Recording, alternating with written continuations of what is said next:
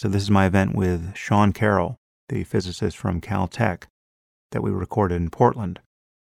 And as you might expect, we range over many topics, both of scientific interest and topics about which we disagree. And people seem to like it in the room, and I hope you like it wherever you are. And now, without further delay, I bring you Sean Carroll. So I'm going to jump right into this because we have a great guest. My guest tonight is a theoretical physicist from Caltech. He has a PhD from Harvard. He has worked on the foundations of quantum mechanics for some time. He's focused on the emergence of complexity and the arrow of time. He's been awarded prizes of many sorts from NASA and the National Science Foundation, the Sloan Foundation, many other societies. He is also a consultant for film and television, and he has written a fascinating book, which unfortunately is not for sale here, but I highly recommend you get it. It's called The Big Picture, on the origins of life, meaning, and the universe itself. Please welcome Sean Carroll.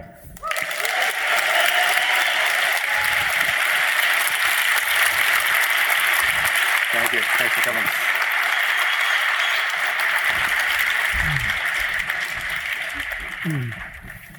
Well, Sean, thanks for doing this. Thanks for coming out. Can I just say, these are the most comfortable seats I've ever sat in on a stage. Like, every time I see pictures of you at the podcast, you have these wonderful overstuffed... Do you have a hookup or something? Strangely, I have very little control over what chairs actually arrive here. You do very well. They're great. But it seems to work out, at least in this universe. So there's some other universe where we're both being tortured. I don't know if you've been following along Lo these many years, but Sean and I have had a slightly prickly relationship online, and we've had disagreements in the past that I really would like to work through here. So this is more than the usual podcast. This is an experiment in conversation, and I mean, there's so much we agree about. There's so much we agree about in terms of just the importance of getting our hands around a realistic picture of what's going on in the world and using science as the basis for that conversation. But there are places where I think we have probably been talking past one another, and so I want us to sneak up on our differences, and I want to use your book as the template for that. And again, your book is a fascinating look at, as advertised, the big picture. Let's start with this notion of what you call poetic naturalism. How do you frame your worldview? Sure. So poetic naturalism, there's two words. Naturalism is just the idea that there's only one world, the natural world. The world that we learn about by doing science, the world that obeys rules and does its thing. So in other words, it's kind of defined in opposition to whatever might be not naturalism. If you believe that there were extra spirits or a realm of divinity or anything like that, that would not be naturalism. So naturalism is close to atheism in a sense, but rather than just saying there is something you could imagine called God and that God doesn't exist, it's a positive statement about what does exist, the natural world that we can study using science. And then the poetic is the idea that there are many ways of talking about that natural world, which both means that there are different scientific ways. We can analyze it at the most comprehensive, fundamental level of particle physics and general relativity and so forth. There are more emergent levels that are still nevertheless scientific and descriptive, biology, all the way up to sociology or psychology. And then there are levels where we might actually get more poetic, which are involve aesthetics or judgments or values, where I would argue the descriptions are not fixed by the facts of the universe themselves.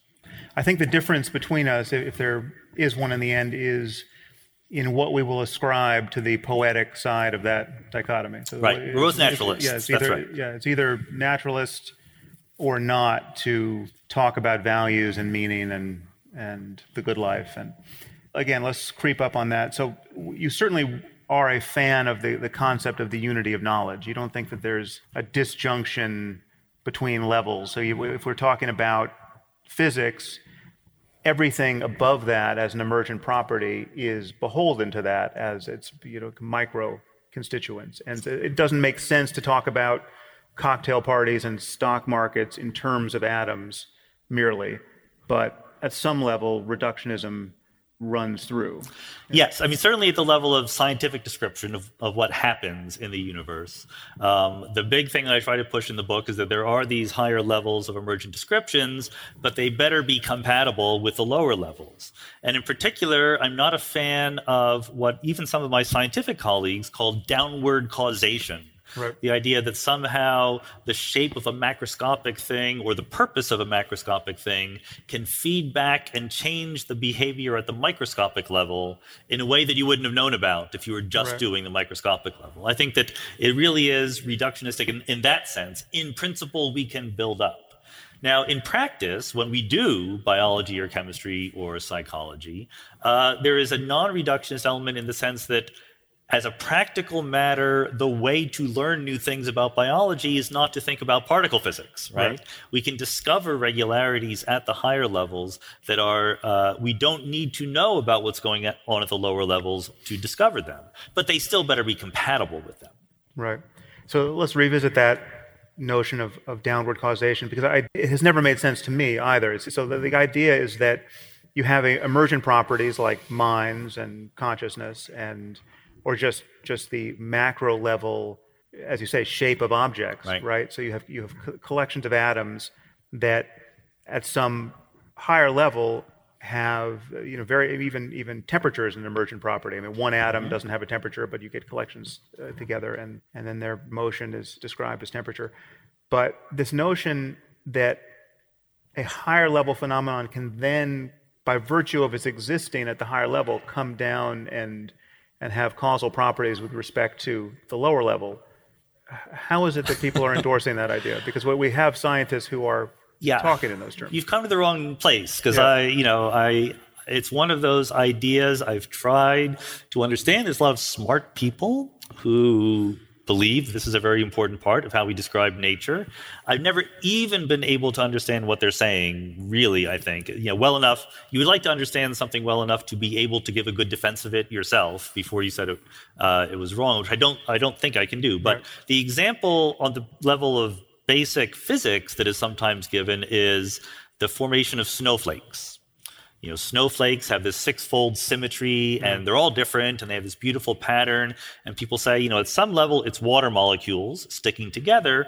But to understand what any one individual water molecule is doing, you need to understand the whole shape of the snowflake.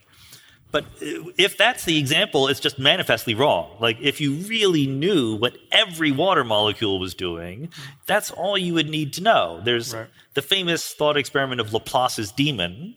Pierre-Simon Laplace, back in circa the year 1800, said, if there were a vast intelligence that knew literally everything about the universe, the position, the velocity of every particle of matter in the cosmos, and knew all laws of physics, and had infinite computing power, that intelligence could predict the past and predict the future and retrodict the past with perfect accuracy. So that's what we're imagining when we pretend to be fundamental physicists. If we were Laplace's demon, would you need to know that the water molecule was part of a snowflake? I would say no. But of course, the hidden agenda there is they want to use it to talk about consciousness, right? They want to say that somehow the fact that we are conscious changes how even our cells or atoms behave in a way that we wouldn't have guessed from reductionistic principles, and I just don't agree with that. Yeah, well, the problem there is, and this is a genuine mystery as to why consciousness would have evolved if it's an evolved property of creatures like ourselves, is that if consciousness is just arising by virtue of some micro-constituent phenomenon, so you have some level of information processing, in our case, neurophysiology, if it is effective, if consciousness is doing something, if there are certain mental operations that can't be done but for the fact that there's something that it's like to be doing those things, it still must be effective by virtue of its micro-level properties at the level of the brain. I mean, it is neurons affecting neurons and their future states.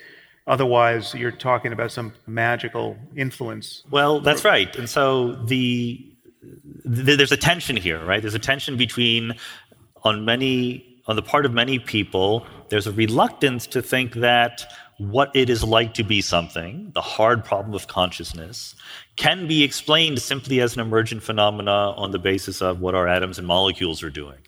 But at the same time, there are subsets of these people who are very much in favor of science and know that the atoms and molecules are doing something and they have their own laws of physics.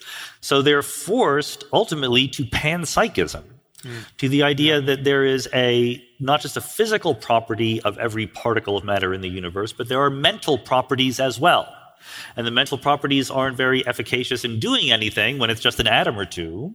But when it comes together to make a whole person, then the mental properties come together to give us consciousness. Just saying it out loud makes me think, how could anyone ever believe that? But it is a surprisingly popular position in some circles. I'm probably not doing it justice. Well, but it's also hard to see how the universe would be different if that were so. I mean, I wouldn't expect this comfy chair to behave differently than it's behaving if there was something that it was like to be an electron, say. I mean, if electrons buzz with some interior dimension of subjectivity, it's not like they're thinking thoughts or forming behavioral plans or feeling themselves to be in relationship to... Yeah, I mean, to be as fair as I can, it's not very conscious, the chair. It's just a little bit conscious. Right. That's even, an electron, David Chalmers will say, is maybe a little bit conscious. Right. And I think, and it gets into, I don't know how much you want to discuss it, but then, of course, there's the famous philosophical zombie thought experiment. Can you imagine something that acts like a person but has no inner sensations, does not know what it is like to be a person, but act exactly like a person would act? And to me, the answer is no, that's not even conceivable, because if you asked a zombie, what are you feeling right now? It would say it's feeling something, because otherwise it would be acting differently, right? Mm-hmm. So why is the zombie lying to you all the time about feeling something inside? How do you know you're not a zombie yourself? Yeah. So I actually just don't think that's possible. And I think that ultimately the attempts to wriggle around basing reality in stuff obeying the laws of physics don't quite hold together. Yeah. Well, I think you and I are on the same page as far as consciousness still being fundamentally mysterious. And depends on how you're lading the word mysterious there. Well, it's just like we don't know at what level it arises in the physics of things. Sure. My message throughout the book and more broadly is, the subtitle of my book is On the Nature of Life, Meaning, and the Universe Itself. And even though we're not selling the books here, you can still buy them on Amazon from your phone right now. But if you do, you will not learn the origin of life, the origin of the universe, or the meaning of life. The point is that I argue that we can talk about these things in the framework given to us by naturalism. I don't give you the answers. The answers are still things that we're looking for. That's how science works. I think they will someday be found, and I think there will ultimately be a naturalistic, physicalistic grounding for whatever it is we find them. In other words, there's no reason on the basis of what we currently know about the universe to put large credence in the idea that there's something beyond the physical world. How do you think about possibility as a physicist? So we live in a world where certain things happen, and certain things which we can imagine happening, which seem compatible with the way things might have happened, don't seem to happen. If your answer to this is some many worlds version of QM, I'm interested in that. But how do you map this claim that something might have happened but didn't happen onto naturalism as a physicist? Well, I think that there's two levels to that, as it were.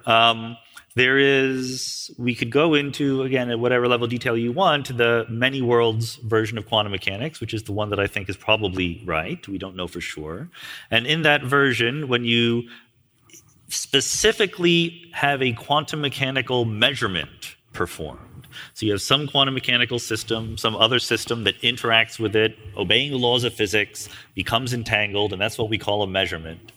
The universe, as it is described by the quantum state, branches into multiple possible but equally real different universes, one in which the spin was up, one in which the spin was down. I have an app on my iPhone that will do this, that will actually branch the wave function of the universe. Divide our universe? Yes. Again. So if you don't know what to do, if you're like, should I have Chinese food for dinner? Should I have pizza? Shatter the universe? You can have one universe each, right? Yeah. So That doesn't mean that everything happens. It means that everything that is compatible with the laws of quantum mechanics happens with some non-zero probability. Okay, so it is a feature of the world that there were relatively few branches of the wave function of the universe in the past, and there are relatively more in the future. So possibilities proliferate as time goes on. Now, there's also an entirely different discussion about the emergent levels of description, which are not comprehensive, where, in some sense, you're ignoring certain facts that are true about the universe. When we discuss the air in this room as a fluid with a temperature, a pressure, etc., we can make enormously successful predictions about how the air in this room will behave, just on the basis of its fluid properties. And that's kind of miraculous because the total information about the air would be what Laplace's demon would have, right? The position and the velocity of every single molecule, as well as its rotation and so forth. And miraculously, we don't need that information. We can do with much less information and still make wonderfully precise predictions, but not perfectly precise predictions. So because of that missing information, there's another sense of possibility that comes in, just the possibility based on ignorance, that you make predictions on the basis of incomplete data. They're going to be probabilistic ones, not deterministic ones.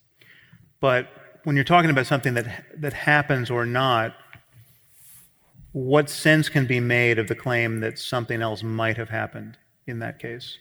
In the many worlds version, everything that can happen is happening. Yes. Right? So in some sense, there is only the actual. Most of it's not in this universe. That's right. But it's still happening. So there was some possibility that I might have picked this up and put it down and then picked it up again and put it down and did that 75 times to the consternation of everyone in the room. Hopefully the probability is low, but yes. But if there's a non-zero possibility of that happened somewhere. Yes, right? That's right. And every other conceivable adumbration of that. So there's, I was singing the Star Spangled Banner at one point when I was doing that. Now it gets worse than that, but yes. Well, if you've heard me sing, it doesn't get much worse than that. Maybe it doesn't get worse. But this is supposed to be science, right? But this sounds like the strangest and least believable idea on offer, right? So how is it that science, after centuries of being apparently rigorous and parsimonious and hard-headed, finally disgorges a picture of reality which seems to be the least believable thing anyone's ever thought of? You've come to the right place. Yes. You all come to the right place. So let me just remember that there's this entirely different notion of possibility that we should get to, which is what could have happened given what we know, given that what we know wasn't everything. What we're talking about here with the many worlds interpretation is we know everything. Let's let us know everything. Let us know the complete quantum state of the universe. And if you believe this story, then there's these multiple branchings, and everything that had a non-zero chance of happening actually does come true, just in different universes for all intents and purposes.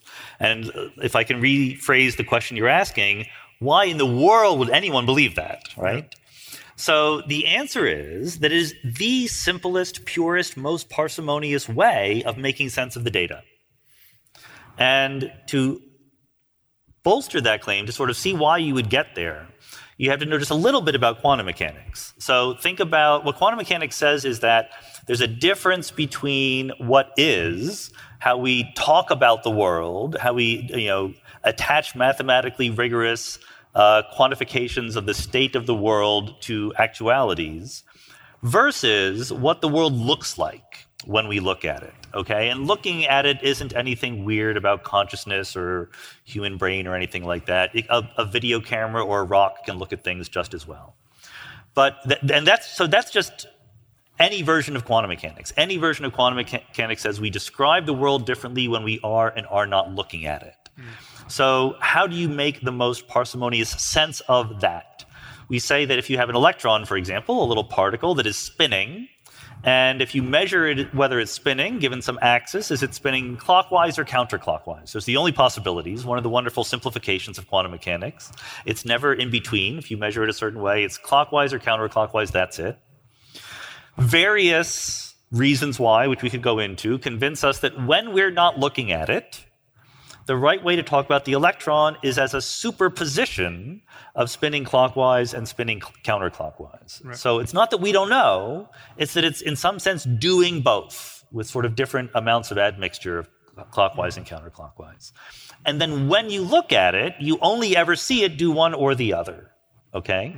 So the question is, what happened when we looked at it to make it go away? Well, we have an equation, right, the Schrodinger equation, which tells us what happened. And what the equation tells us is that before you looked at it, there was an electron that was in some mixture of clockwise and counterclockwise, and there was you, and you hadn't looked at it yet. And after you looked at it, there were two things. There was the electron was spinning clockwise, and you saw it spinning clockwise, and there was the electron was spinning counterclockwise, and you saw it spinning counterclockwise. That is the straightforward, unambiguous result of the equation.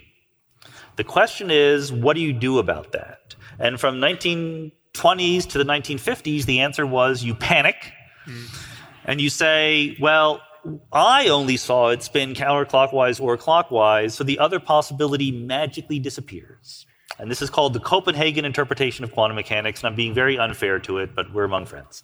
So it was in 1957 that a smart graduate student named Hugh Everett said, I have a better idea.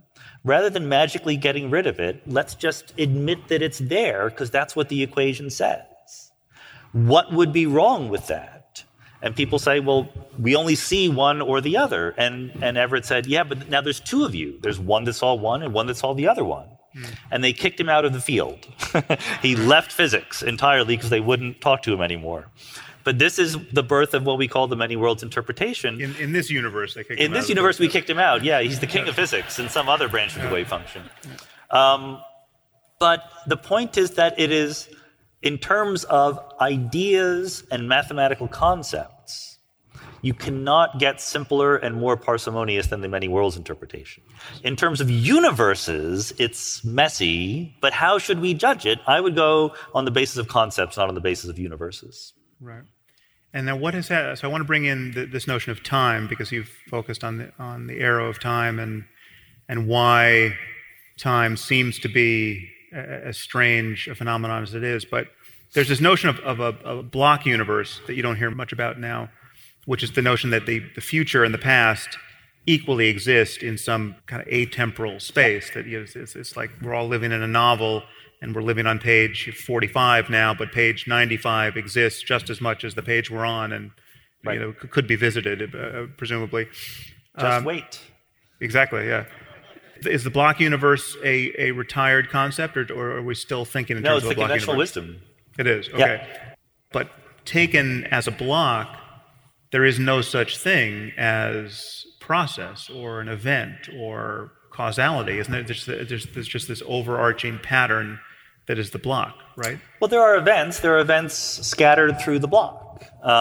It's a different way of thinking. It's counterintuitive. I mean, but it's like a giant noun rather than a giant verb. If you think of in terms of time and events and process, you're thinking in terms of a verb. Verbs are relative, and this is actually, it's closely related. Everett's PhD thesis was called the relative state version of quantum mechanics for kind of this kind of reason. Now is just a way of talking about my relationship to other moments of time that are equally real. They don't exist now, but they exist in the sort of whole four-dimensional block version universe of reality. And the only reason to do this is because, again, it's the simplest, most straightforward reading of the equations. The equations that we, as far as we best know them right now, of fundamental physics, don't distinguish between yesterday, today, and tomorrow. They're just different numbers on a line. And both the block universe view and the many worlds view come from this philosophy that, you mentioned before, you sort of gave the game away, that these pictures are very counterintuitive. And the philosophy is, well, sure, they're counterintuitive. Like, why should our intuitions, developed over some number of years of evolutionary time, teach us anything at all about relativity, cosmology, or quantum mechanics? Like, it would be very surprising if our best view of the fundamental nature of reality was not highly, highly counterintuitive. And in that situation, I would argue, the best thing we can do is take the equations seriously, and that leads us to the block universe and to many worlds. Okay, so then why does time seem to flow the way it does, and how do you think about the future being different from the past? Yeah, so that's a good question. We don't know the entire answer to that.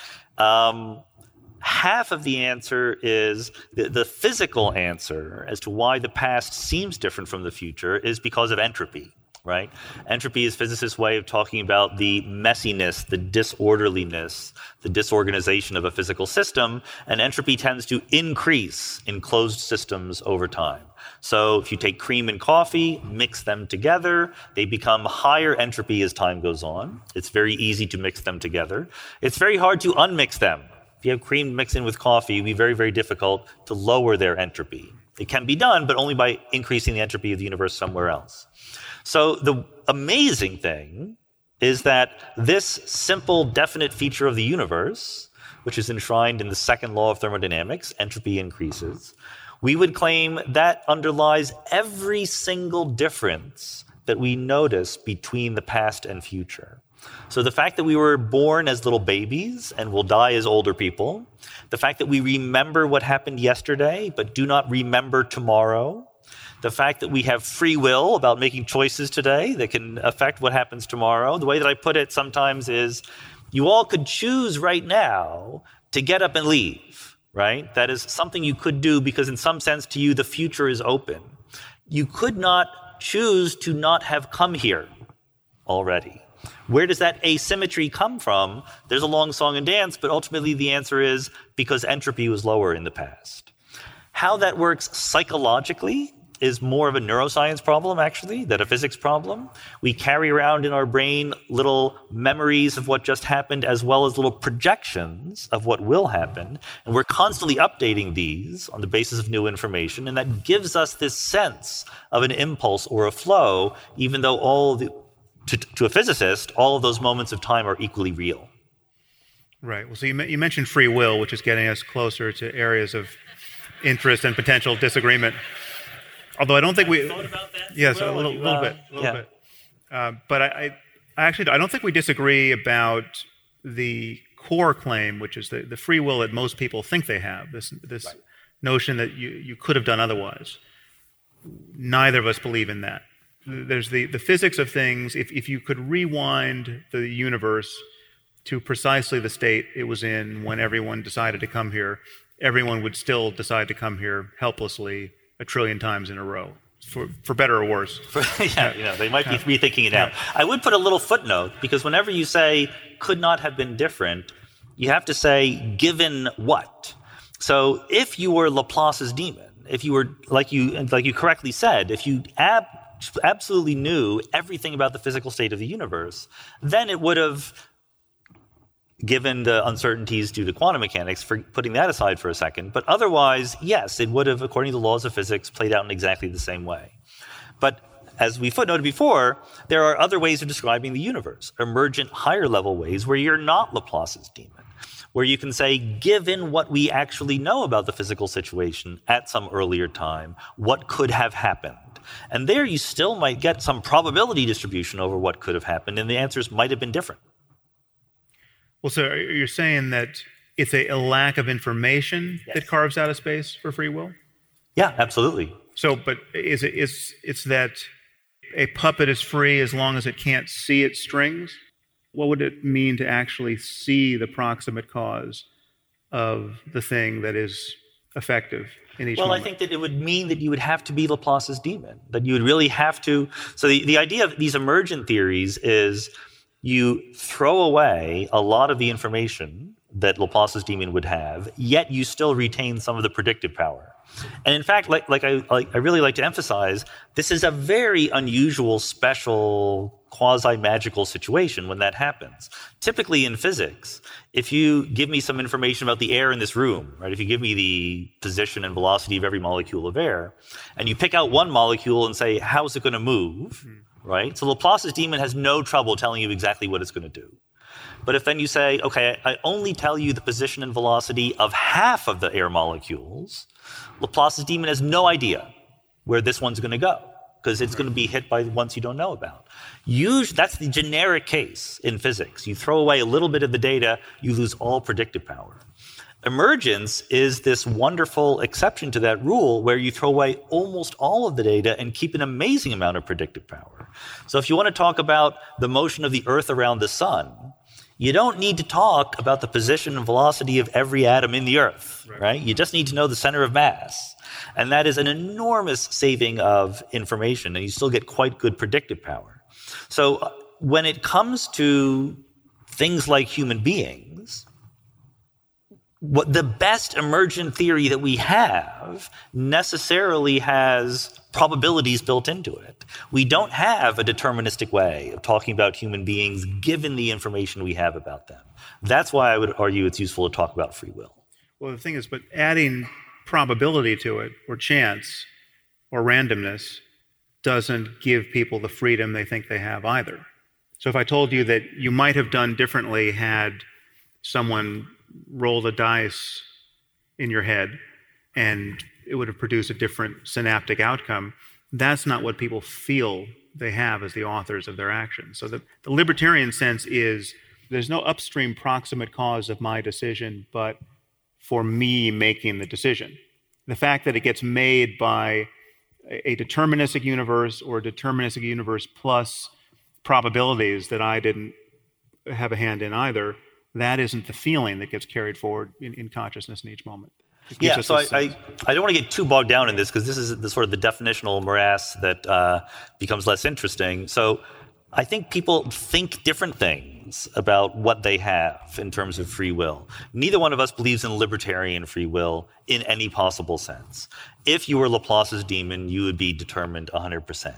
The way that I like to put it is, if you didn't believe that, if you believe that even if we knew everything about your atoms and molecules, there's still something extra that makes me able to affect my motions over and above that, then here's a simple experiment. Jump out of the window of a tall building and use your free will to change the motion of your center of mass.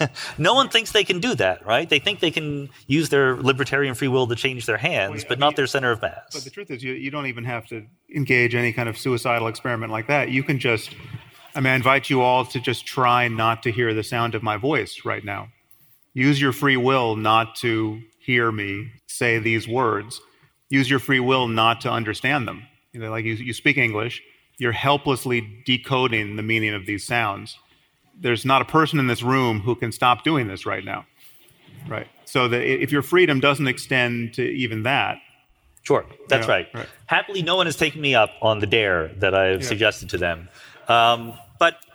But there are other aspects to free will, and this is why I don't even like using the term free will. As a compatibilist, I'm sort of regretful that free will is the label that has been given to the thing we argue about, because neither you nor I nor Daniel Dennett or any of our friends at this level think that there is some magical spark that lets us overcome the law of physics, right? The question the question to me is, can we describe, what is the best possible way we have of describing how human beings behave? That's the question. As far as I can tell, the best emergent effective theory we have of human beings is one that inevitably involves them being agents that make choices. Certainly, I think, and we can argue about this too, if we want to discuss things in a vocabulary of morals and oughts and responsibilities, we need to imagine that human beings make choices. And also empirically, I think that when I go to the restaurant, I do make choices. So if someday we come up with a better description, a description of human beings that, given the same data we have about them, lets us describe what they will do with better accuracy, then I will totally give up on any connection or commitment I have to the idea of free will. I just don't see that theory yet. Practically speaking, it's not that the best way to order food in a restaurant will be to scan your brain to figure out what you're going to order. It would be, the easier thing is just to order. But the order still comes from somewhere, which we know that if we were paying attention to what's happening at the level of the brain, it is happening there and is determining the choice you make even while you still think you're making up your mind, the conscious witness of your experience. And we know that's the case. And that is undermining of what people feel they have. And the reason why I think this is important and not just a merely academic conversation is that I think this does begin to have ethical implications when you think about the possibility of just understanding the human mind more and more deeply. So we have this category of human misbehavior that we call evil now. So there's evil people in the world that they do terrible things that we have to figure out some way to prevent. But the physicist in you must see them, I presume, on some level as malfunctioning robots, right? I mean, they're part of this concatenation of events that's ultimately describable in terms of physics. And if there was some way of understanding evil at the level of the brain, there would be a more complete description of it there. And if there were a way to remedy it, right? If there were a cure for evil, if there were a pill that could cure psychopathy, say, I mean, to just take one band on the spectrum of evil. So we have these people who we diagnose with psychopathy. And that we sort of dimly understand anomalies in the brain that correlate with that conditions of low empathy and all the rest, and a disposition to use instrumental violence. If we understood that perfectly and could intrude in the brain in a way that was harmless and just change them, and so every time you gave a psychopath this pill, he promptly apologized for everything he had done and said, it's such a relief. I was such a bad person, and now I'm just horrified, and thank you for this cure. And then he lived every day of his life as morally healthy as any normal person. We would cease to have this category of evil. We would just cure people. We certainly wouldn't have a retributive justice system that punished people because they were the true deserving authors of their actions who deserved to suffer for all that they had done. These, on some level, we would recognize them to be casualties of bad biology, which we now have a remedy for. Short of getting that remedy, the door is already open to viewing even evil people as, on some basic level, unlucky inheritors of bad biology or a bad mixture of biology and environment, or whatever concatenation of causes makes them how they are. Yeah, so, I mean, there's a lot going on there. I think that I completely agree that thinking clearly and scientifically about where people's motivations and the causality behind their actions come from will have enormous repercussions for how we think about responsibility, how we do criminal justice, how we do morals and ethics more generally, right?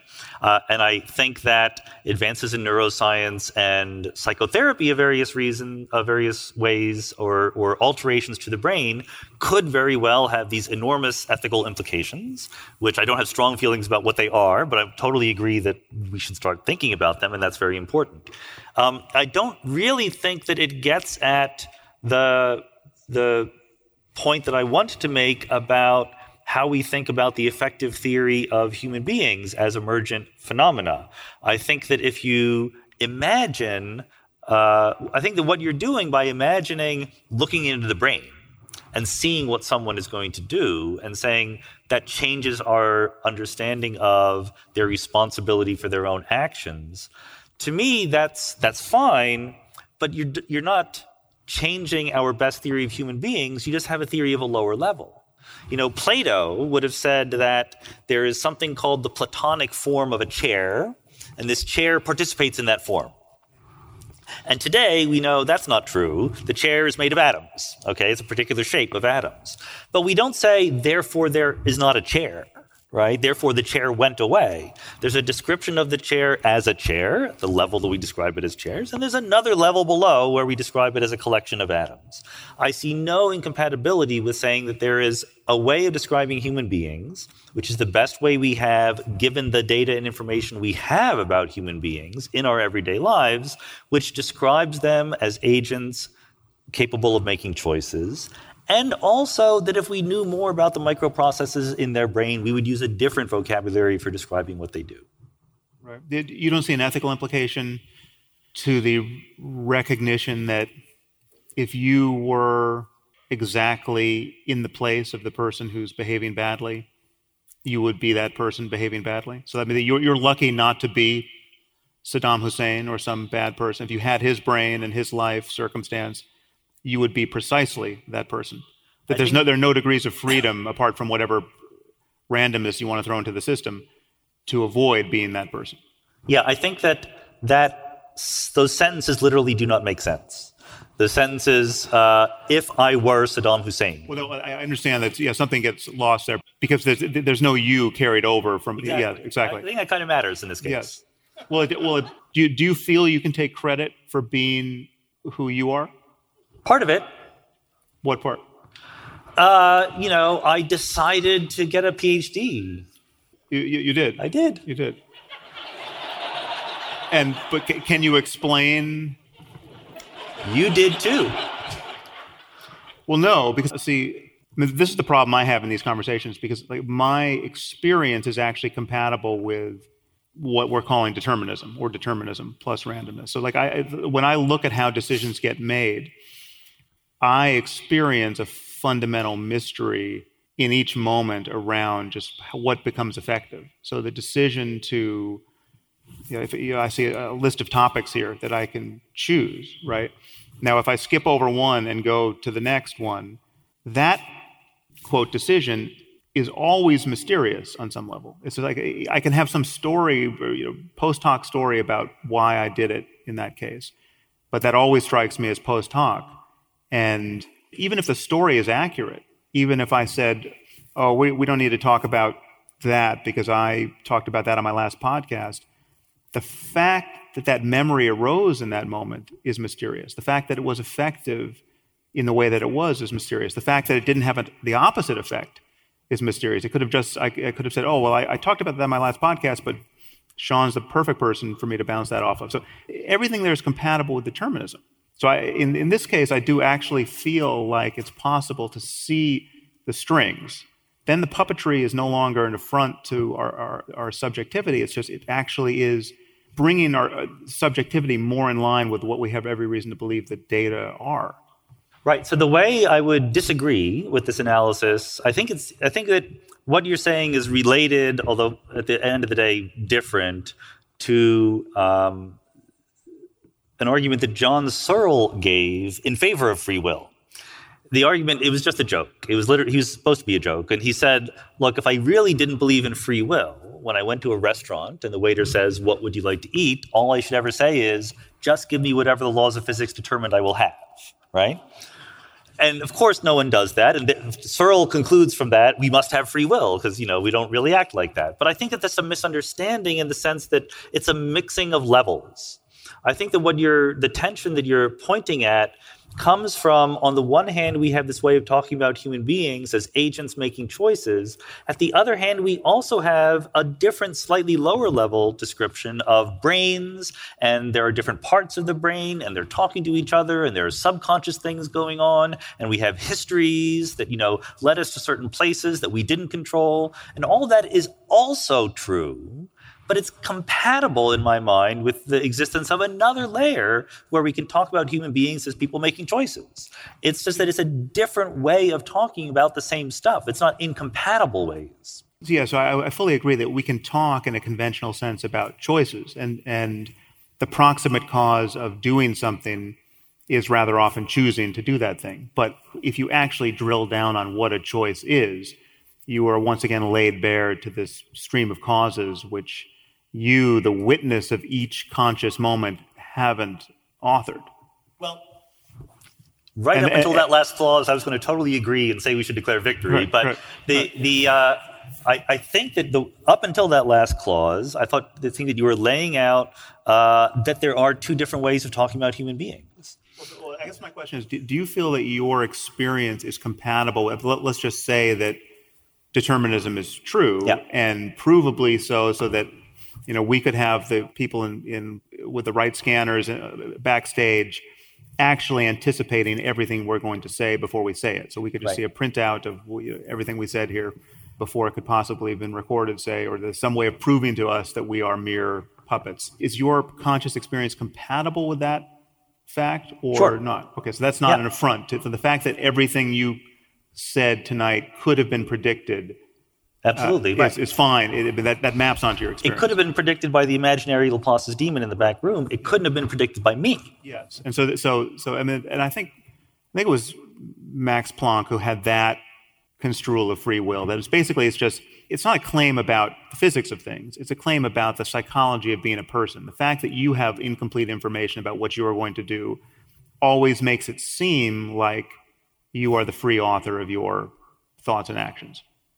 It's a psychological claim about what it's like to have incomplete information about your own physics. Well, we're getting very, very narrow here, but it's not quite, to me, a psychological claim. It is, again, a claim about what is the best way of talking about human beings at this level of description.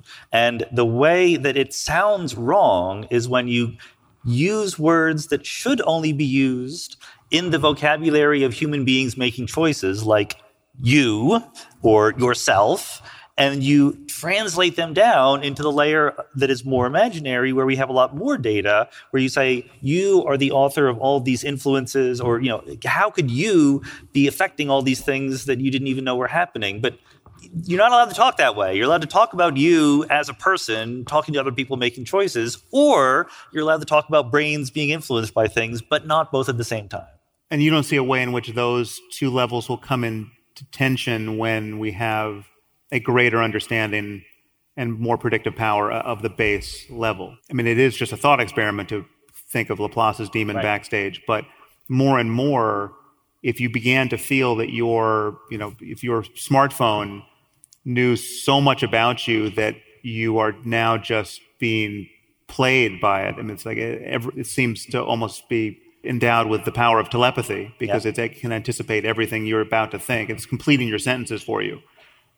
Wouldn't that begin to put tension here between what people think they are and what... It totally would. I'd be 100% open to that, which is a rephrasing of what I think maybe I said earlier. If we had a better theory of human beings and how to describe them based on the same information that we actually have about them, and in that theory, we did not talk about human beings as agents making choices or volition or free will, then that would be better, and we would get rid of that notion completely. Right. All right, well, so let's drive to the area that I think more concerns me, and it is the area we've disagreed about in the past, which is the status of things like values and claims of right and wrong and good and evil, the ethics in the natural order. You have made much of this notion that you've derived from Hume, that you can't get an ought from an is. But perhaps you'll prop that up. Like I, in the past, in my book, The Moral Landscape, and I think it was the TED Talk I gave that you reacted to way back when. It was 2010. I claim to... Oh my God, was it 2010? Really? 2010, yes. That's how quickly time flies. Right. So I claim that you can make ultimately rigorous scientific claims about right and wrong and good and evil. And I was arguing for a kind of what I would call a moral realism, which is to say that there are facts about the well-being of conscious creatures, which can serve everything we could conceivably mean by right and wrong and good and evil. And these are naturalistic facts, and you can be right and wrong about them. And realism in this sense is the fact that there is a reality, whether you understand it or not. Your claims about it can be more or less right or wrong. It's possible not to know what you're missing. And I extend that to the domain of questions of value, right? And you are a fan of Hume's parsing of this matter, so perhaps give me the reasons why not from the Hume side, and then we can... Sure. I think that there's two slightly different claims. One would be the claim that you can derive ought from is, which I think is just manifestly wrong. That's just logically wrong, right? By the rules of logic, garbage in, garbage out. Values in, values out, facts in, facts out. By using the rules of deductive logic, you cannot derive conclusions about properties that did not somehow appear in the axioms or the premises from which you did your logic. So I think that's just a non-starter. Now, just to unpack that a little more. So Hume's claim was that there's no description of the way the world is. There's no factual description of the universe which can tell you how it ought to be or how you should act within it, right? So it's the oughts and shoulds get smuggled in. You have to add something that you want. You have to add a goal, say, and then on your account, science can tell you how to reach that goal. But the goal is something that the value-laden goal is something that you are smuggling in. That's right. So Hume, I feel bad because late in life, I realized that Hume should have been my hero all along. One of the very few shortcomings of my philosophical undergraduate education was that I was at a Catholic university and Hume was the bad guy. So I didn't realize until much later that Hume was the good guy. And However, bless his heart, he was not the clearest writer all the time. And he was the clearest thinker, but he was also mischievous. So he would make his points via dialogue or sarcasm or jokes.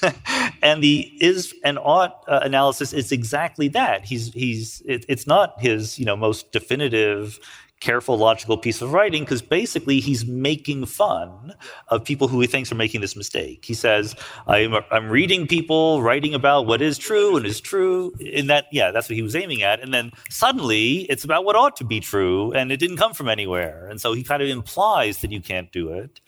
And so I think that's right. I think that the conclusion, in that case, I would believe the strong conclusion, namely that in order to derive conclusions about what ought to be true or what should be true or what is morally right, we have to include in our theory an assumption or an axiom that relates to values, that relates to what is good and what ought to do. I think that is a straightforward computational science claim, that you can't do the logic from there.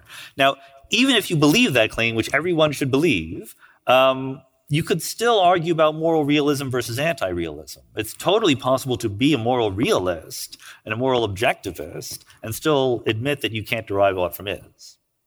Yeah, so I've always viewed that little bit of Hume, and again, it is kind of an aside. It's not something he argues for at length, and yet people have made much of it in philosophy and in science. I viewed it as a kind of semantic trick which need not confine our thinking about these things. It's a little bit like Zeno's paradox. Zeno says, in order for an arrow to hit its target, it must move halfway to the target and then halfway again, and ergo it never arrives. But of course, arrows don't have to fly that way. Arrows can just fly all the way to the target. And if you want to if you need mathematics where you sum the infinite series, or you do find some way of nullifying that argument, fine. But it's set up as and it took hundreds of years for people to figure out why it's wrong. But it's an unnatural constraint imposed by, in that case, just the geometry of the situation. In Hume's case, it's just the meaning we're giving words like ought and should versus is. Now, I think, the other way to come at it from my point of view is you can give up all notion of ought and should. Let's say we're in the universe and there is no ought or should, or let's discover the oughts and shoulds. I mean, one question I have, which doesn't originate with me, I think many people have posed it this way, but if all the facts, if all the is claims in the universe aren't enough to give you some guidance as to how you ought to live, just what could give you that guidance, right? I mean, we're talking about the totality of all facts. That's in my book. Yes, yeah. So I think Dan Dennett has made this point, and others have. So that's worth wondering, right? It's like what extra piece would you be hoping for? But let's say there's no such thing as ought or should, or let's start there. It seems pretty clear to me that the ground truth of our circumstance as conscious beings is first consciousness. Something seems to be happening where there's an experiential character to this place. And this experience admits of a range of possibilities that we have all dimly discovered parts of this range. We have had excruciating experiences and sublimely happy experiences, and we are trying to navigate toward the latter and away from the former, and helplessly trying. It's like the values come in.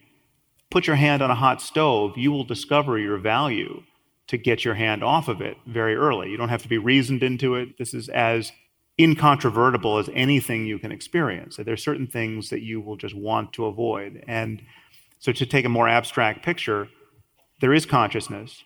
There's the totality of actual and possible conscious minds that are open to this range of conscious experience. And the only thing I think I need to be a moral realist and for science ultimately to be the framework in which we talk about right and wrong and good and evil is to concede that the worst possible misery for everyone is bad, right? If we should avoid anything, if we should do anything, we should get away from the worst possible misery for everyone. Every other state of the universe is better than that. If words like good and bad and better and worse are going to mean anything ever, having every possible conscious mind suffer as much as it possibly can for as long as it can to no good end, there's no silver lining, there's no lessons learned, this is just hell, right?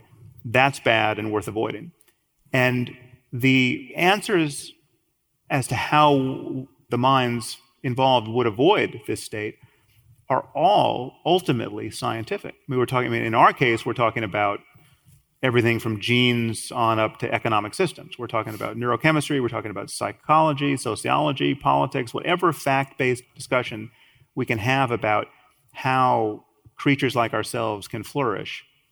That, and again, you and I may define science slightly differently. I'm not talking about narrowly operationalized lab-coded science, or I'm not talking about the equations we can write now to describe these systems. I'm not talking about data we necessarily can get right now with the machines available, but a fact-based discussion about all of the variables that spell the difference between excruciating and pointless misery on the one hand and sublimely creative, beautiful, joyful, as good as it gets conscious states on the other. And again, we don't know how far the horizons go in both directions. And this is why this is realism. Undoubtedly, there are horizons of conscious experience that we will never even imagine exist, but are possible for minds very different from our own. And we may one day build the artificial intelligences that experience those states, if in fact we build conscious machines.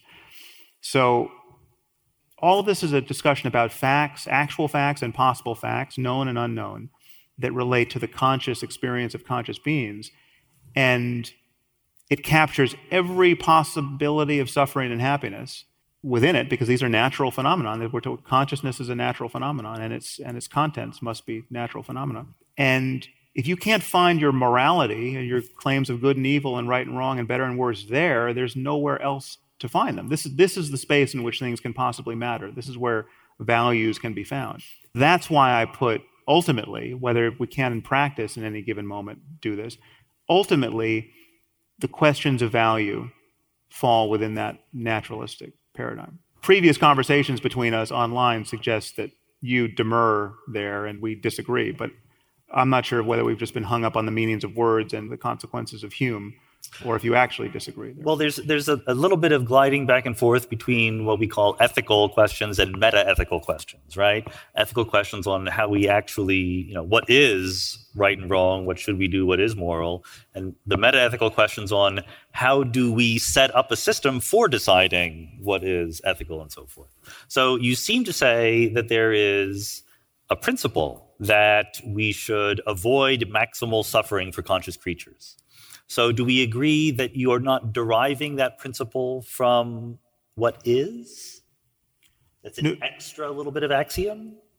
Well, no, I would say that like every other scientific discipline, a science of value in this sense does have to pull itself up by its bootstraps with some axiom. So, physics has axioms like the value of understanding the world in a logically coherent way, or even in a way that doesn't seem logically coherent, but is incoherent by some other logic that we can't intuit, right? So as is the case with quantum mechanics.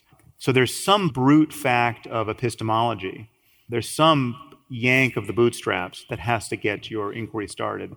And I actually can find nothing more fundamental from my point of view than the fact of consciousness, the fact that something seems to be happening. I mean, this is compatible with us being confused about everything else, right? This could be a simulation. We're in the Matrix. We're a brain in a vat. This is a dream. I'm the only one who exists. All of that's possible. I could be radically confused, mistaken about everything.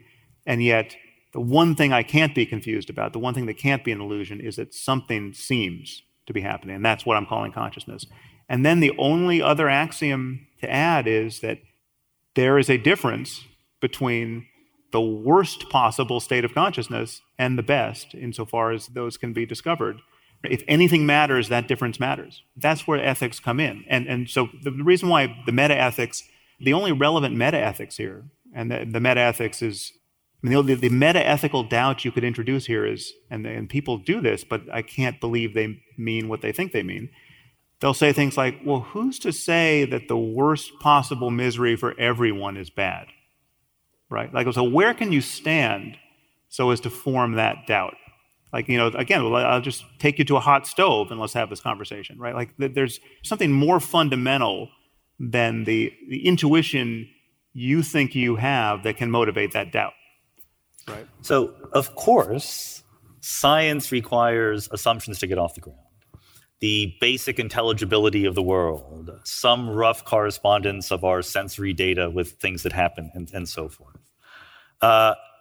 Morality or ethics also require assumptions to get off the ground. The point is that the assumptions you need to get morality off the ground are not a subset of the ones you need to get science off the ground. You're introducing a new assumption, that we should avoid the maximum pain for conscious creatures. So how is that an assumption that is any less fundamental? I didn't say it was. Okay. It's just not science. But it's not science to say we should understand the world either. That's an ought that you smuggle in order to motivate science. But it's not medicine to say that you should cure disease. It's just once you agree that you should cure disease, you can have a science of medicine. Right. But the things we learn by doing science, let's put it this way. Think about possible worlds, right? The philosopher David Lewis liked to talk in these terms. Imagine all the different ways the world could be. One way to think about what science does is to say there's all these different ways the world could be. Let's go look at it and figure which one it is. So the universe could be expanding. It could be contracting. We don't know. We need to go look at it. That's how we learn what is, by making these observations. Your principle that we should avoid the maximum suffering for conscious creatures is not learned that way. Well, so I think we're getting hung up on the charged nature of this word should. Let's just say there is no should, and yet there are all of these experiences on offer. And you, from the core of your being as a conscious being, will prefer some states over others. That is a fact. That is a fact about you. Yes. That is part of the is. Yeah. You know. Yeah. And science can understand that ultimately. Yes. Right. And what we have, therefore, is this navigation problem. You care whether you burn in fire for eternity. I do. And it's in the nature. And if there is a state where that happens, science subsumes that fact. Right. Right. And if there's a way to avoid that, some completed science subsumes that fact. Yes. And so in my view, these claims about what's possible for conscious minds captures everything we could conceivably care about. But you, for some reason, which I'm a little confused about, should to this picture. The navigation problem still exists. No, I don't. It is a should claim. There are things that will happen in the world. There are different ways that things could happen, and they would be associated with different levels of suffering. And that's it. And we stop, right? If all we're doing is science, we're describing what happens in the world or what could happen, and we stop. But to do anything about morality is necessarily a set of statements about what we ought to do, what should happen, what is right and wrong. Well, no, and all you need to do is admit one more axiom that we should avoid the greatest suffering, and we can't derive it from what is, and then we can stop talking about meta-ethics and talk about ethics. First of all, you're not. I don't think you're acknowledging all of the mad work done by people who think that you can't actually make universal claims, realistic claims about right and wrong, good and evil. So it's like I didn't agree with your axiom. I just want you to admit that it's an axiom. Well, my claim is that you can get there with just is claims about the situation we're in. We all will have this preference not to burn in fire for eternity, right? So that's of the nature of what it is to be a conscious being and the difference between burning in fire and not, right? And there are right answers with respect to how to avoid that. So this is just a description of the situation. Do I want to avoid it? Yeah. Should I? No, but you want to avoid it, and there's a way to avoid it. Should I avoid it? Should you avoid it? Should I make other people avoid it? But the should is derivable from the feeling of how bad it is to be in fire for eternity. If we assume that we should avoid the feeling of being in fire for all eternity. But what I'm saying is that the claim, the question, the place that it seems like... It would be very liberating for you to just say, yes, we should assume that. Well, but I just don't see, there's no alternative. Well, if you actually... If there's no alternative, then we should certainly do it. But it's not even an operation. That's what I'm saying. If there's no alternative, the gesture it can't even be made. So if you're actually tracking what is meant by the words, the worst possible misery for everyone. There's no place to stand where you could say, well, should we really avoid that? Maybe we have other priorities. Maybe there's something more important than avoiding the worst possible misery for everyone. You really don't want to just admit? I mean, I could certainly imagine all sorts of alternative axioms. Imagine another priority. We should maximize the suffering of conscious creatures. But who are we? Who are we in that case? We are among the conscious creatures. Yeah, we should, yeah.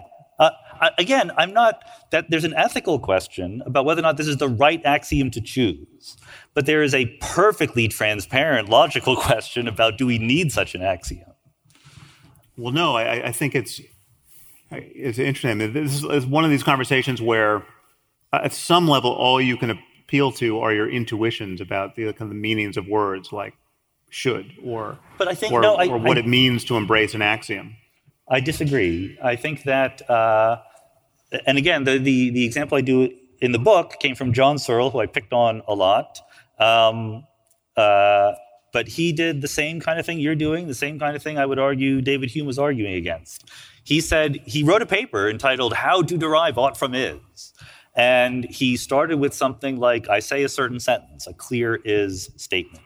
And then he just sort of translated that sentence very gradually. And at the end, he said, I ought to act this way. I agree that Searle's maneuver there smuggled in, but he was playing by Hume's rules, right? I think there's something more fundamental than the rules Hume set up. That's what I'm trying to get at. For whatever reason, you are reluctant to admit that you are assuming that we should not maximize the suffering of conscious creatures, then all you can do is say, here are some things that could happen, and here is the suffering that would be attached to them. But to say that is to pretend to stand somewhere outside that system where there's nothing else that could conceivably matter more than the thing you're describing, right? So like the mattering comes in. The mattering is not a layer you apply to it after the fact. You certainly don't want to take the epistemological stance that what should and should not happen is really just achievable by definition. I think there is substance to choosing between different standpoints from which to get morality. And I think that this is the reason why this conversation is sort of, I mean, it's an important conversation to have. I'm all in favor of having it. But it's frustrating because it's 5% of the conversation we should have. Because if we could admit that one makes an assumption to get morality off the ground, just like one makes science assumptions. I've always admitted that, in the sense that is every scientific enterprise, every foundational enterprise does have this brute fact, pull yourself by the bootstraps maneuver. And the thing I've always been railing against is this apparent double standard where people ask of a universal morality something they would never ask of physics. Physics isn't self-justifying. No, they don't. They're really not. They're just pointing out because I've been on the other side of those conversations. They're pointing out that this extra thing you need is not subsumed within the things you already have. This extra axiom to get morality off the ground is not one of the axioms we need to get science off the ground. Admit it, it's okay. You'll be happier. You should do it. Yes, good point. Minimize the suffering of these.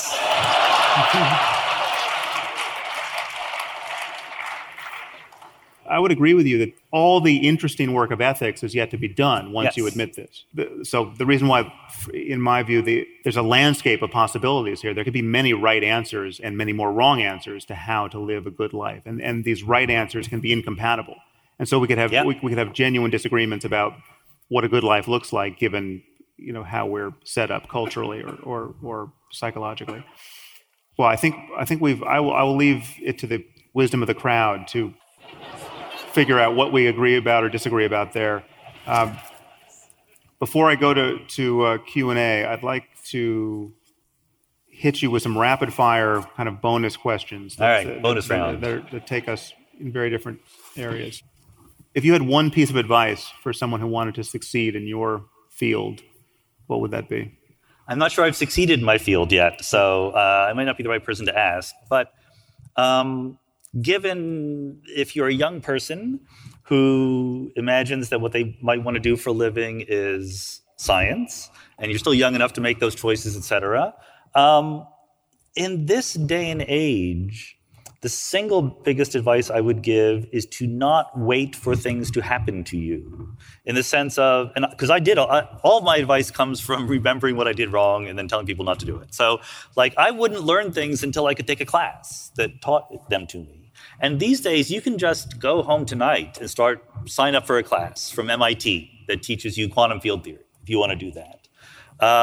Don't wait to read the most recent research papers. If you've taken the right classes and you've gotten up there, then don't wait for your professors to assign you things. Go start reading them. Wonder how you could do better. Start your own little simulations. Do your own research projects. Take the initiative. You will fail, right? You will fall on your face. You will make terrible mistakes. Hopefully you will get guidance that will help you. But the hardest transition I see in students going from high school to college to graduate school to postdoc is that at some point you stop being a student and you start being a scientist. And it's a completely different skill set that we've not trained you for. So my advice is to start acting like a scientist as soon as possible, which means ask your own questions, try to answer them. So perhaps a related question, what do you wish you had done differently in your 20s or 30s or 40s? So you can pick the relevant decade there, but what would where to start? Yeah. In some sense, and I think this is true for many people, I wish I had thought bigger. You come into graduate school. So the way to become a professional scientist, the usual track, undergraduate, 4-year bachelor's, 5 years PhD, you spend a couple of postdoctoral positions for 3 or so years doing research before you eventually become a faculty member. And when you start graduate school, typically you're not able to do anything as a scientist, right? You might have dabbled in some research as an undergraduate, but you're not able to start your own lab or whatever. As a theorist, you just don't have the requisite background tools. And by the time you finish graduate school, you're now working as a scientist, you're able to do things. So you go from being able to do 0 things to being able to do 1 thing.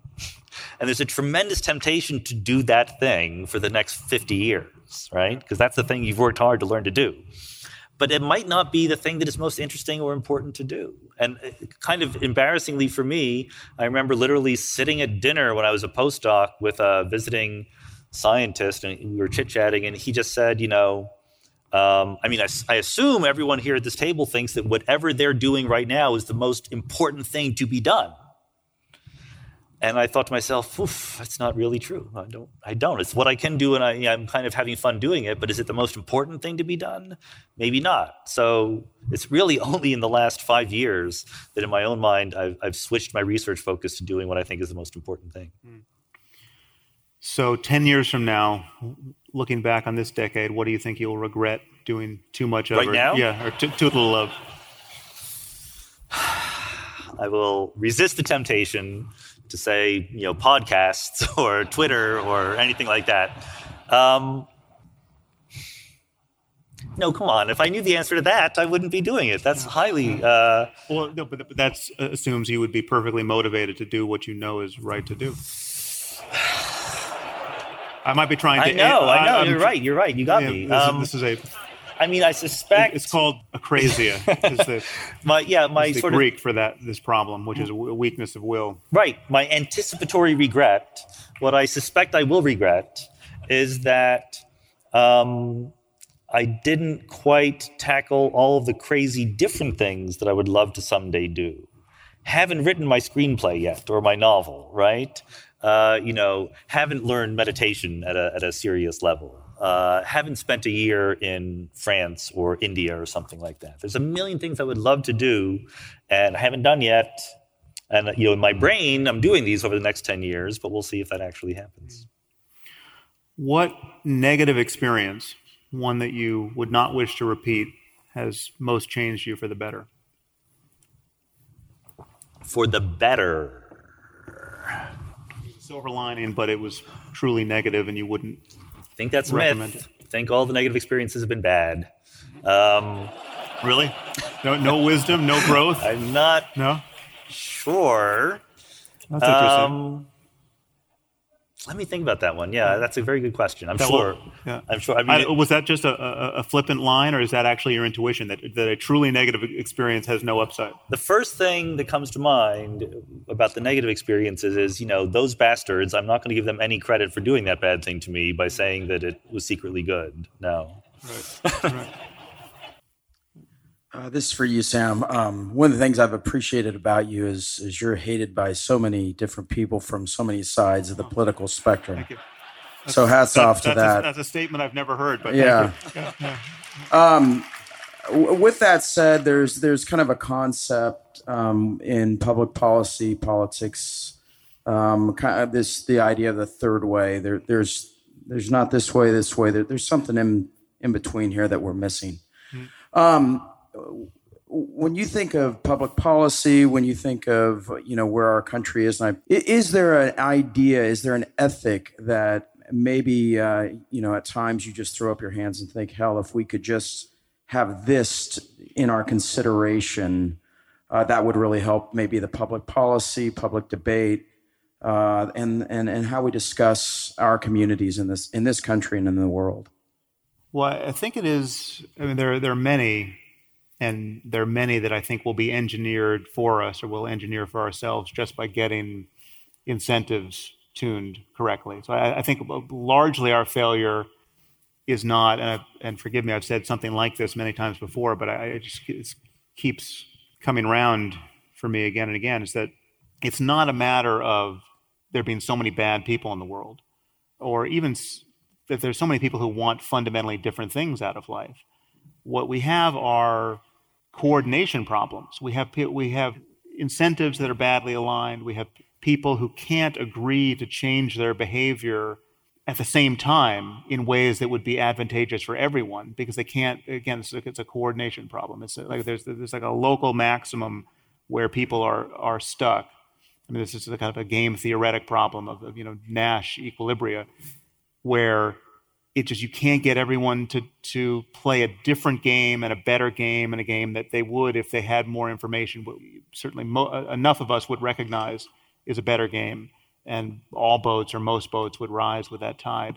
I mean, ultimately it's got to be a matter of ideas and better messaging and better stories and convincing enough people to change things that need to be changed. But the changes that we'll make, I think, have to be institutionalized. They have to be inscribed at the level of culture as the operating system, so that mediocre people like ourselves don't have to get up every morning and be saints or recommit to some new heroic ethical norm that we can't quite get a purchase on as apes. We need to be incentivized as we are to effortlessly be better and cooperate better. And I think ultimately, conversation is the only tool we have, and political conversation is so broken down now that it's hard to see a basis for hope there. I think it's probably not going to come through politics first.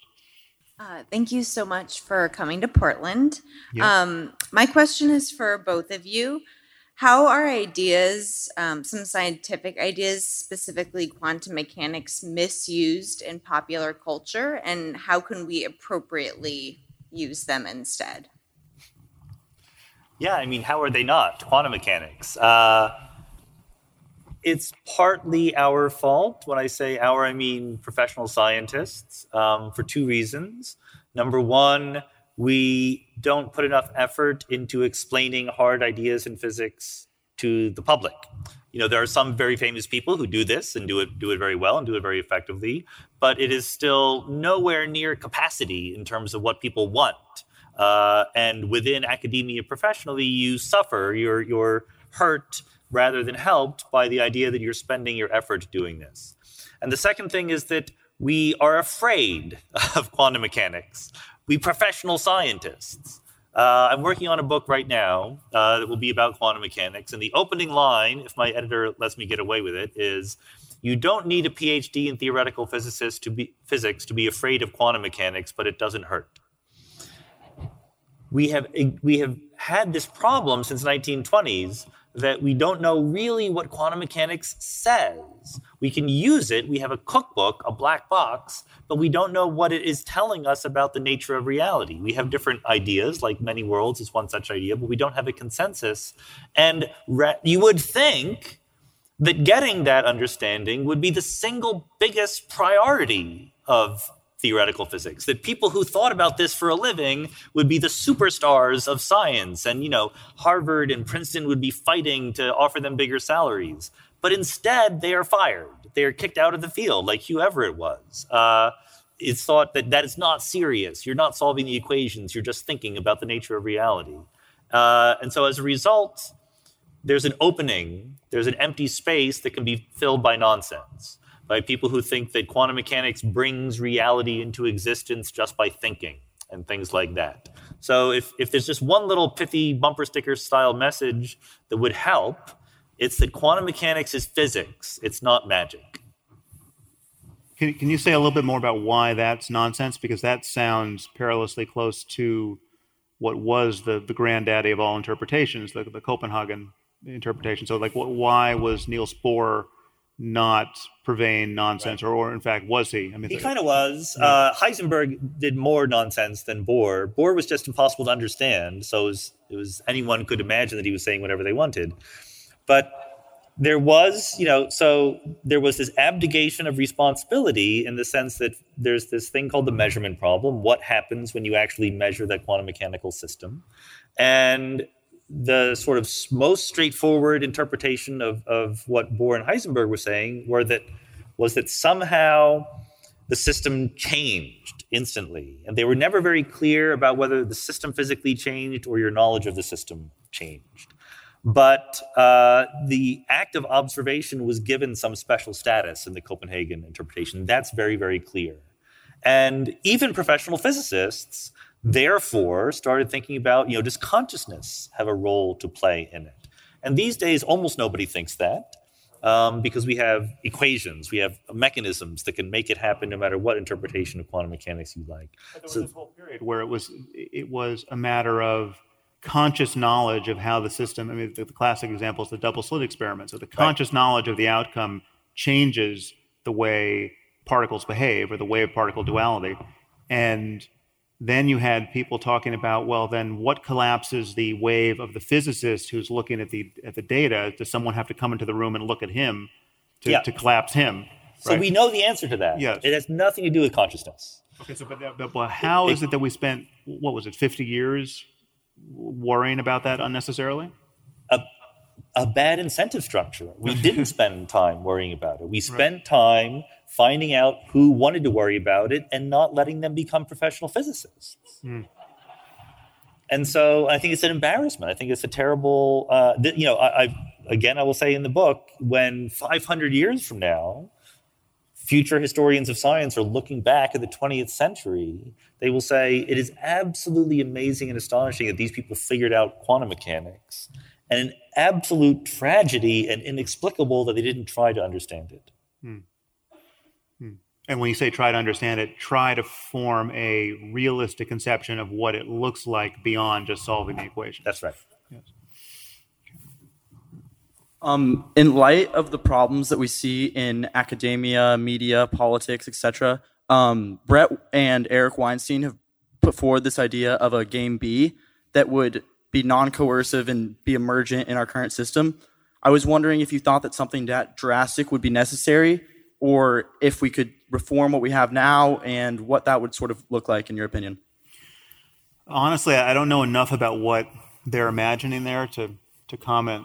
And I'm not a fan of drastic social experiments. I mean, I think we should want incremental change wherever we can get it.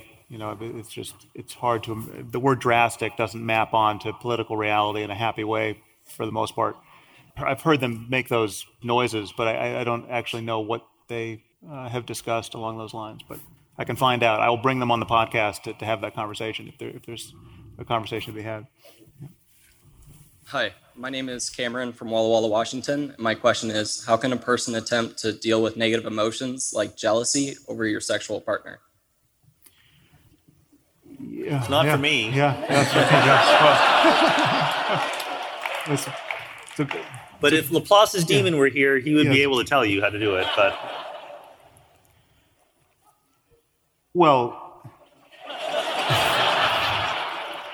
I'm reluctant to sign on the dotted line that you should necessarily, right? So if you're part of some polyamory community where you're trying to work out some drastic social experiment, I question the wisdom of the enterprise. There's certain parts of human nature that you don't necessarily want to go too much against, or it's just not worth trying. But I would say that in the context of an ordinary, healthy relationship, jealousy is a toxic emotion that one does want to get over. And in some limit cases where you imagine you're going to die, and then what sort of life do you want for your spouse after you die?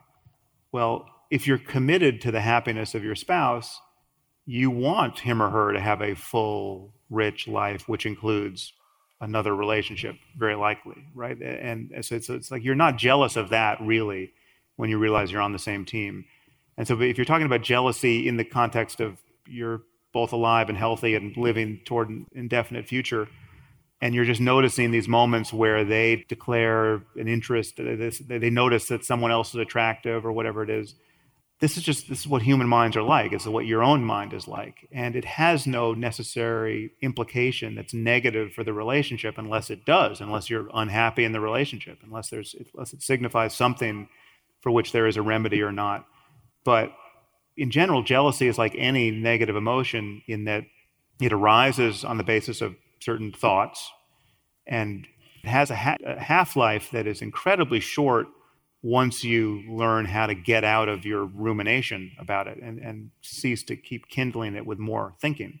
Now, if you're captured by the storyline of your thoughts and you think, I have every reason to be jealous and here's why, and you spend the next 4 hours thinking about it, well, then you will feel that this is an uninterrupted and uninterruptible emotion that seems to have all kinds of implications. You have to say the thing that you've been thinking you should say, and you have to act in ways that are perhaps fairly ugly and deranging of your relationship. Or you can just notice the thought and notice it subside, and the problem genuinely solves itself, right? It is a transitory state of consciousness that need not have any implication for what you say or do. So it just comes down to an ability to do that, and that's mindfulness.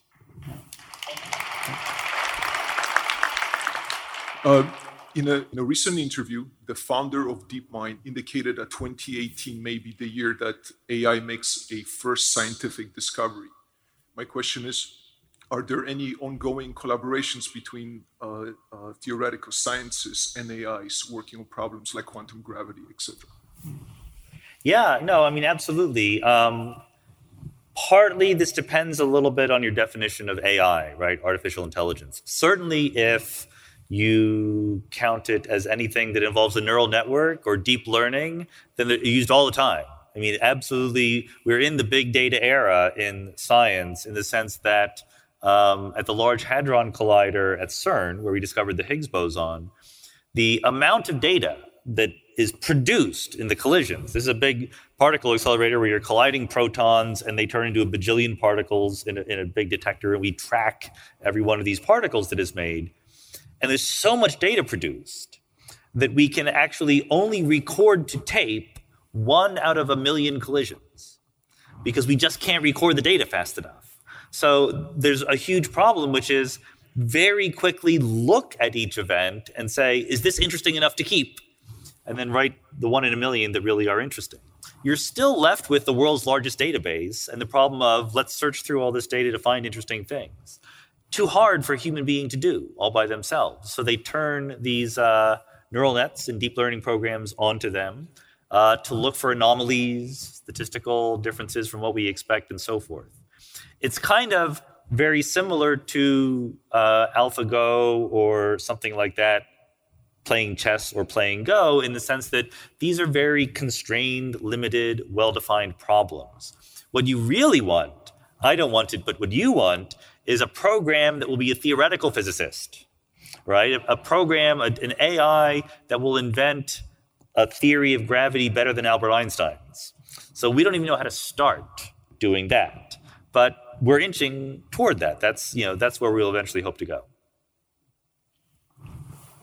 So I hope the answer is not perverse incentives and eminence-based science, but I was curious, like with the case of Edward Lorenz, one day all these great mathematicians are just shrugging and saying it's noise, and then he makes a computational mistake, and all of a sudden he's describing local laws that are being applied in a bunch of areas of science.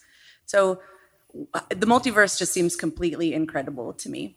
And I'm wondering if they're just following the equations towards explanation of an endless expression of every potential mitochondrial distribution in every cell that is ever divided. Is someone also maybe looking at maybe the particle is spinning counterclockwise or clockwise when you look at it because of its sensitive dependence on initial conditions, like something a little simpler than the multiverse? Yeah, but it's not simpler. So yes, there's a whole idea called superdeterminism, which says that when we do in the lab quantum mechanical experiments, the best we can do is say there's a certain probability that the spin will be clockwise or counterclockwise, but nature could do better. There's hidden reasons why actually whatever the answer is going to be, it was determined long ago in the initial conditions of the universe. We just don't know. It's a matter of ignorance, not a matter of dynamics that creates these probabilities. To make that work, you need to take the simplicity of the many worlds interpretation, which just has a quantum state evolving according to Schrödinger's equation, and add new stuff to it. All the stuff that implies the many worlds is already there in everybody's formulation of quantum mechanics. Every other formulation of quantum mechanics is a getting rid of the other worlds formulation of quantum mechanics. Can you do that? Yes. Is it worth it? I'm not quite sure. What percentage of physicists believe the many worlds? There must have been polls done at conferences and... There are. And what you find very quickly is they're wildly dependent on which conference you take the poll at. So, and it's because we don't think about it. It's because it is considered slightly disreputable. So in certain corners, in cosmology, everyone believes in the many worlds interpretation. In atomic physics or, down-to-earth laboratory experiments, they're much more likely to be operational or even epistemic interpretations, where you say that the quantum state is not a feature of reality, it's a feature of your knowledge of the system. In philosophy departments, they like hidden variables interpretations, where there's really some thing that you can't measure that does determine what the answer is going to be. Okay. Sam, my question is for you, but Sean, I'd love to hear your input. I don't think you've ever given your views on nihilism, and I'm curious if you think that could ever be a practical worldview, or at least living that way, and maybe when it comes down to Nietzsche's view on the individual. I'm just curious. Nihilism as a practical worldview. I guess it comes down to what you mean by nihilism, but I think it's implicit or really explicit in my view of morality, in my realistic view of morality, is that it's possible not to know what you're missing. So you're playing the best game you know how to play, ethically, emotionally, cognitively, in your relationships, constrained by whatever factors that are not allowing you to do the thing that you really think you should do in your clearest moments. And yet there are better games. Undoubtedly, there are better games that you could play if you could just tune the knobs a little differently, or the right influences came your way, or you had more coffee in the morning, or something changed. So, nihilism is not one of the best games that anyone can play. There are frontiers to our discovering new and useful things and figuring out new ways to collaborate with peaceful, honest, brilliant strangers. And nihilism doesn't capture that. And then nihilism doesn't indicate how good life could be.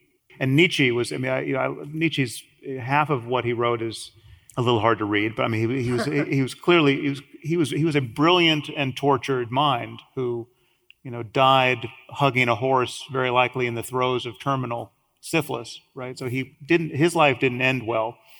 And he was never a happy man on this wild ride to, meeting that horse. And there's a kind of adolescent grandiosity. His writing is what you would expect if you had a 14-year-old ego married to brilliant linguistic gifts, right? Just this supercharged, adolescent, infuriated, overlooked, chip on the shoulder the size of a continent ego. And that should be nobody's notion of perfect self-actualization, right? I mean, he does not advertise his moral wisdom. So I can read much of Nietzsche with pleasure, but it's not a mind that I would be eager to emulate. I hope that dealt with the question. Yeah. Thank you. My question is for Sam, but I just want to say I thank you guys both for coming here and speaking to us. Yeah. So thank you. I just want to say thank you for book Waking Up. It changed my total view on spirituality and meditation. I did martial arts for many years, and a lot of times I didn't take that stuff seriously. I just focused on the fighting part, and that totally changed my view because the secular aspects I really enjoy. So, but my other question is, do you have problems in the martial arts community of spreading your secular views on spirituality and meditation? You know, I'm not such a fan of explicitly marrying martial arts with even things as esoteric as meditation. I mean, I think they're separable disciplines, and you certainly don't have to be interested in martial arts to be very interested in understanding the dynamics of your own suffering and figuring out how to overcome it, and vice versa. But people who are not into martial arts probably just don't know this is a genre of ignorance that exists. But you should watch fake martial arts videos, because this is the most astonishing instance of self-deception that has ever existed. And the fact that it exists, the fact that it's possible to think you have martial skills that you manifestly don't have, and then to put those to a test in a way that just completely disconfirms your belief that you have them, right? I mean, so the classic example is this: he's billed as an Aikido master. I can't imagine any Aikido school wants to own him, but he was this master who was imagined that he could knock his students down at a distance, and he would move his hands and his students would fall and trip all over themselves. And he clearly was teaching this art for years. And it was just this massive collaboration between credulous students and now a credulous master, who the students clearly thought they were being knocked over by his magic powers, and he thought he was knocking them over. And then he put out this invitation to the martial artists of the world that he could take all comers, and someone showed up at his dojo and just punched him in the face repeatedly. So it is possible to be that confused about the very thing that it should be impossible to be confused about, whether or not you can fight somebody who's attacking you, right?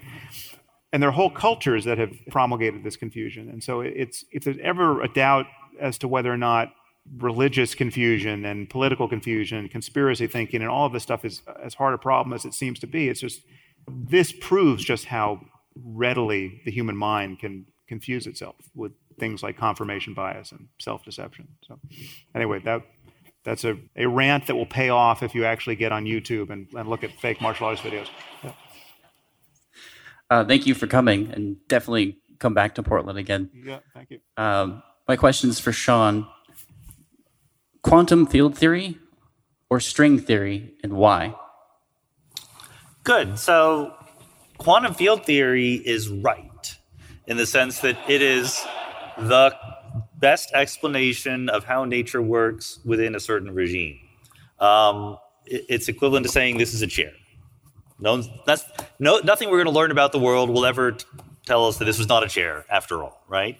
We might learn that, the chair is made of atoms and molecules and things like that. We might learn deeper truths about it, but it's still a chair.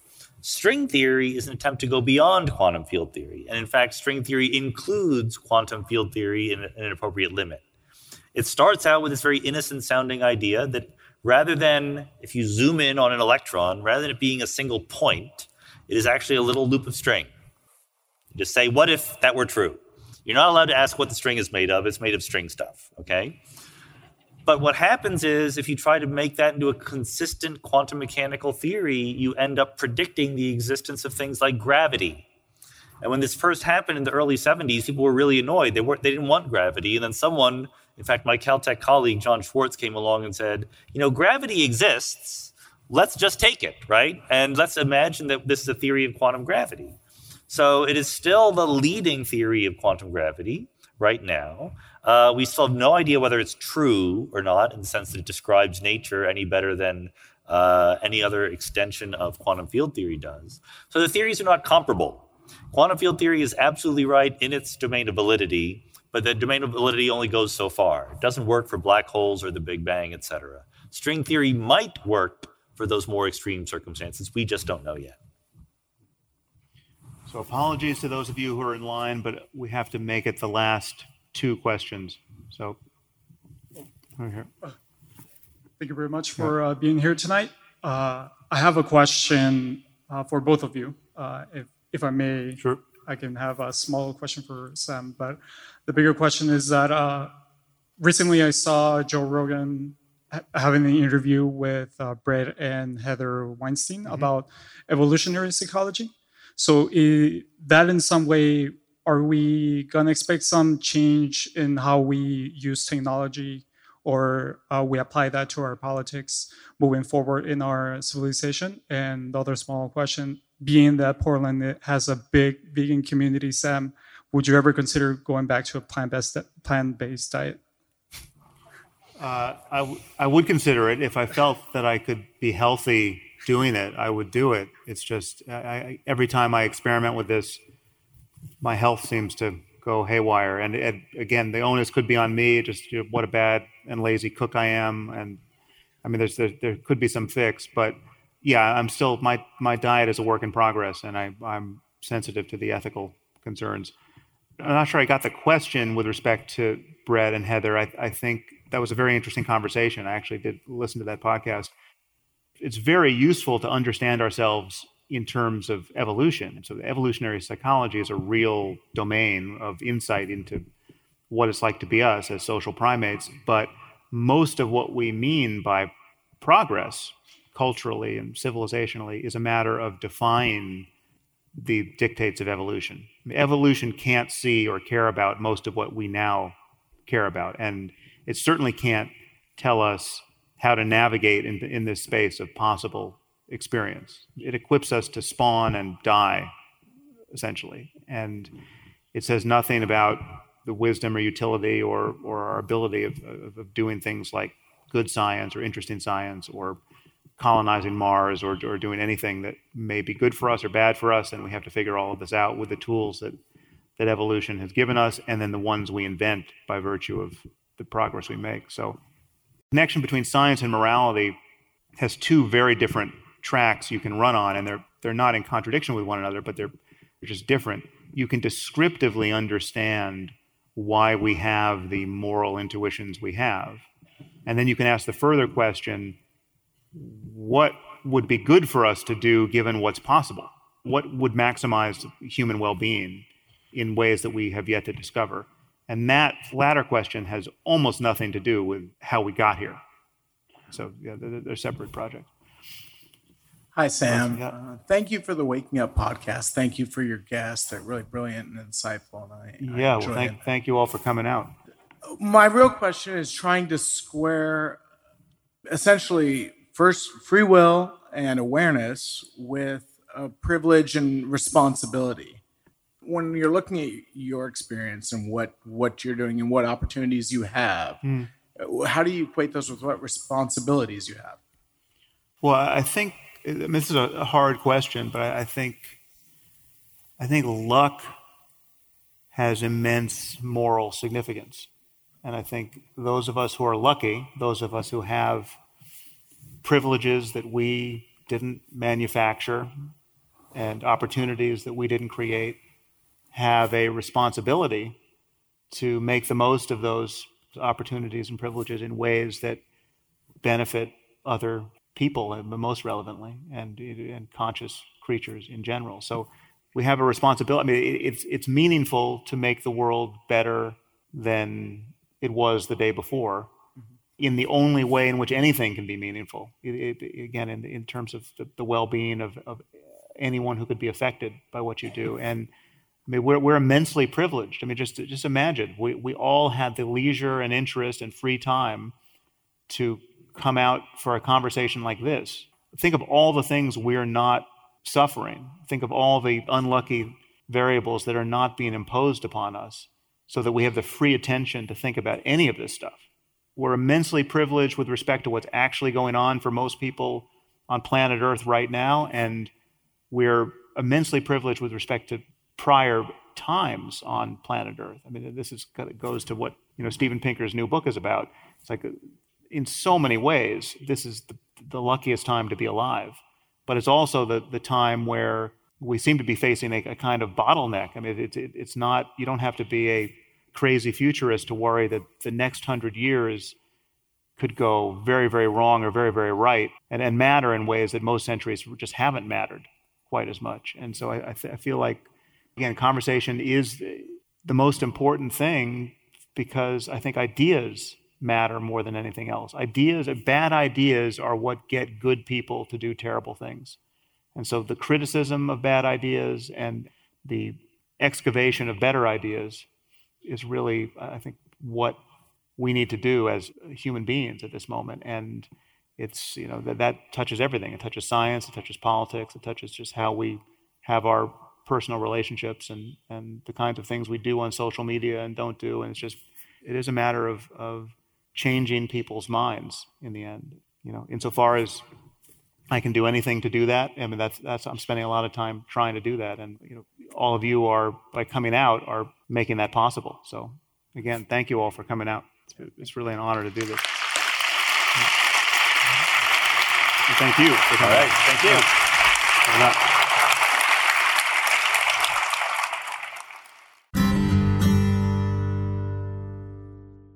If you find this podcast valuable, there are many ways you can support it. You can review it on iTunes or Stitcher or wherever you happen to listen to it. You can share it on social media with your friends. You can blog about it or discuss it on your own podcast. Or you can support it directly. And you can do this by subscribing through my website at samharris.org. And there you'll find subscriber-only content, which includes my Ask Me Anything episodes. You also get access to advance tickets to my live events, as well as streaming video of some of these events. And you also get to hear the bonus questions from many of these interviews. All of these things and more you'll find on my website at samharris.org. Thank you for your support of the show. It's listeners like you that make all of this possible.